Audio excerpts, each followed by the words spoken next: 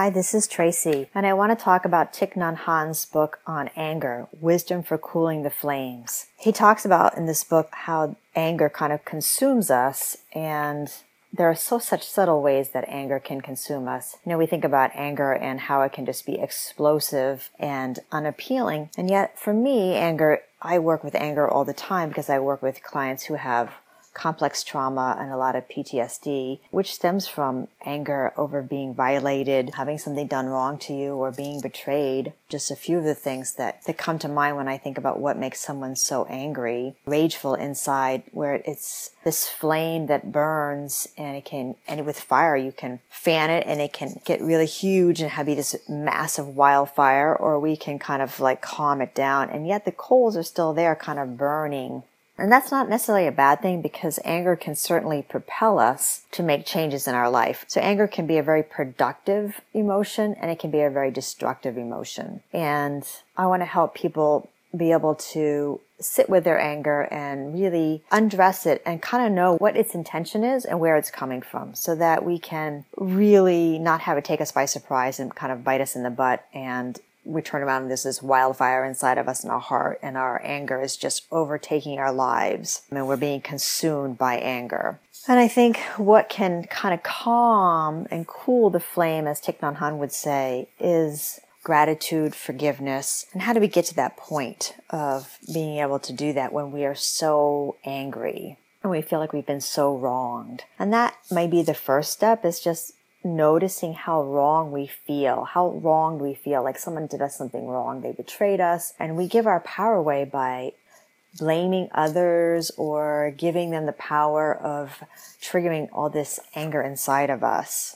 And one of the Buddhist teaching, and one of the most basic conditions for happiness Thich Nhat Hanh talks about, is freedom. And when I was reading his book, kind of digesting freedom, when I say to the kids I'm working with, if you want more freedom, you have to take on more responsibility, right? We have to take on acknowledging and responsibility for our reactions and responses and how we interact with ourselves and others. And if we don't take that responsibility, then we're going to feel really stuck. And that's not freedom, right? We want that freedom to be able to expand and be the brightest and biggest and most awake and joyful being that we can be for ourselves. And so one step that I talk about with my clients that Thich Nhat Hanh did a great job of reiterating in his book was compassionate listening relieves suffering. And I think that is so true, that if we can listen first to ourselves, really listen. And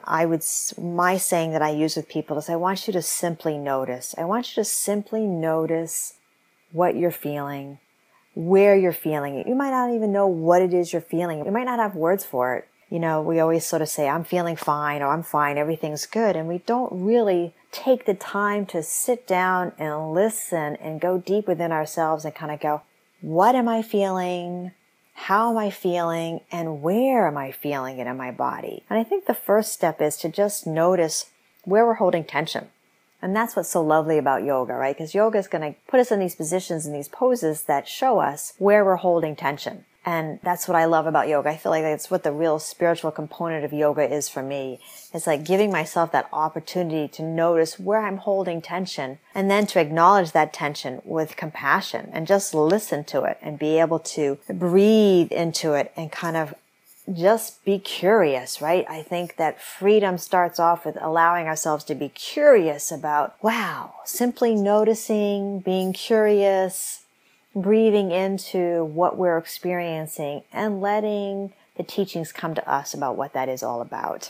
And I think that starts with, and that's all about being able to move into the steps of compassionate listening, and recognizing that when we listen compassionately, without judgment, without expectations, without taking anything personally, without making any assumptions, that kind of moving into those 4 agreements, right? It's going to relieve the suffering we feel inside, because we all want to be heard. We want to hear ourselves. We want others to hear us. We want to be noticed. We simply want to be heard. And if we don't take the time to listen to ourselves and to know what we're feeling and where we're feeling it, we have no capability of listening to someone else compassionately. And listening is a reciprocal, it's a give and take, right? We have to kind of have that acknowledgement of like, oh, I'm noticing, oh, I'm listening, I'm taking a moment to listen. And when Thich Nhat Hanh is talking about listening, and when I talk about kind of like the reflective listening, right? There's that compassionate listening of being able to listen to what another person is saying. And it's just noticing, just taking a breath and just listening. I know I'm repeating myself, but it's so important to just sit with that, to be able to take the time to listen. And listening with a lot of compassion. And one of the goddesses that symbolizes that is Kuan Yin, the goddess of compassion, the ability to listen with compassionate ears. Compassionate listening is a deep practice. It takes a lot of practice to be able to deeply, compassionately listen without judgment, without wanting to put our 2 cents in. And a lot of times when we're listening, we're not really listening because we're thinking about our response. So it's being able to stop that practice of coming back with a rebuttal before we're even done listening to our spouse or partner or friend or whoever we might be listening to, and really giving the chance to just be really present and listen compassionately. And that takes practice. And I encourage each and one of us, including myself, to take a moment every day. And usually it's really good to do that at the same time so our body and our mind gets kind of trained into, oh, it's 7 a.m., I do this at 7 a.m., kind of like we're brushing our teeth type of thing. Of just taking 5 minutes to just sit and listen to what your heart is feeling or your body is feeling, where your body's holding tension. That's a listening, that to be able to go inside and just give yourself an opportunity to simply notice what and how and where you're feeling tension, stress, joy, whatever it might be, to just take that moment to just listen without judging, without saying, oh God, I'm really fat, or I really need to do something about that, or, oh, I wonder why my shoulder is so tight, or yeah, I know why it's so tight. If only he or she hadn't done that to me or said that, and then we go off and running, and now we're not listening. So I'm really going to encourage each and every one of us to just take a moment, give ourselves permission in that time daily to compassionately listen, to simply notice, to listen to ourselves.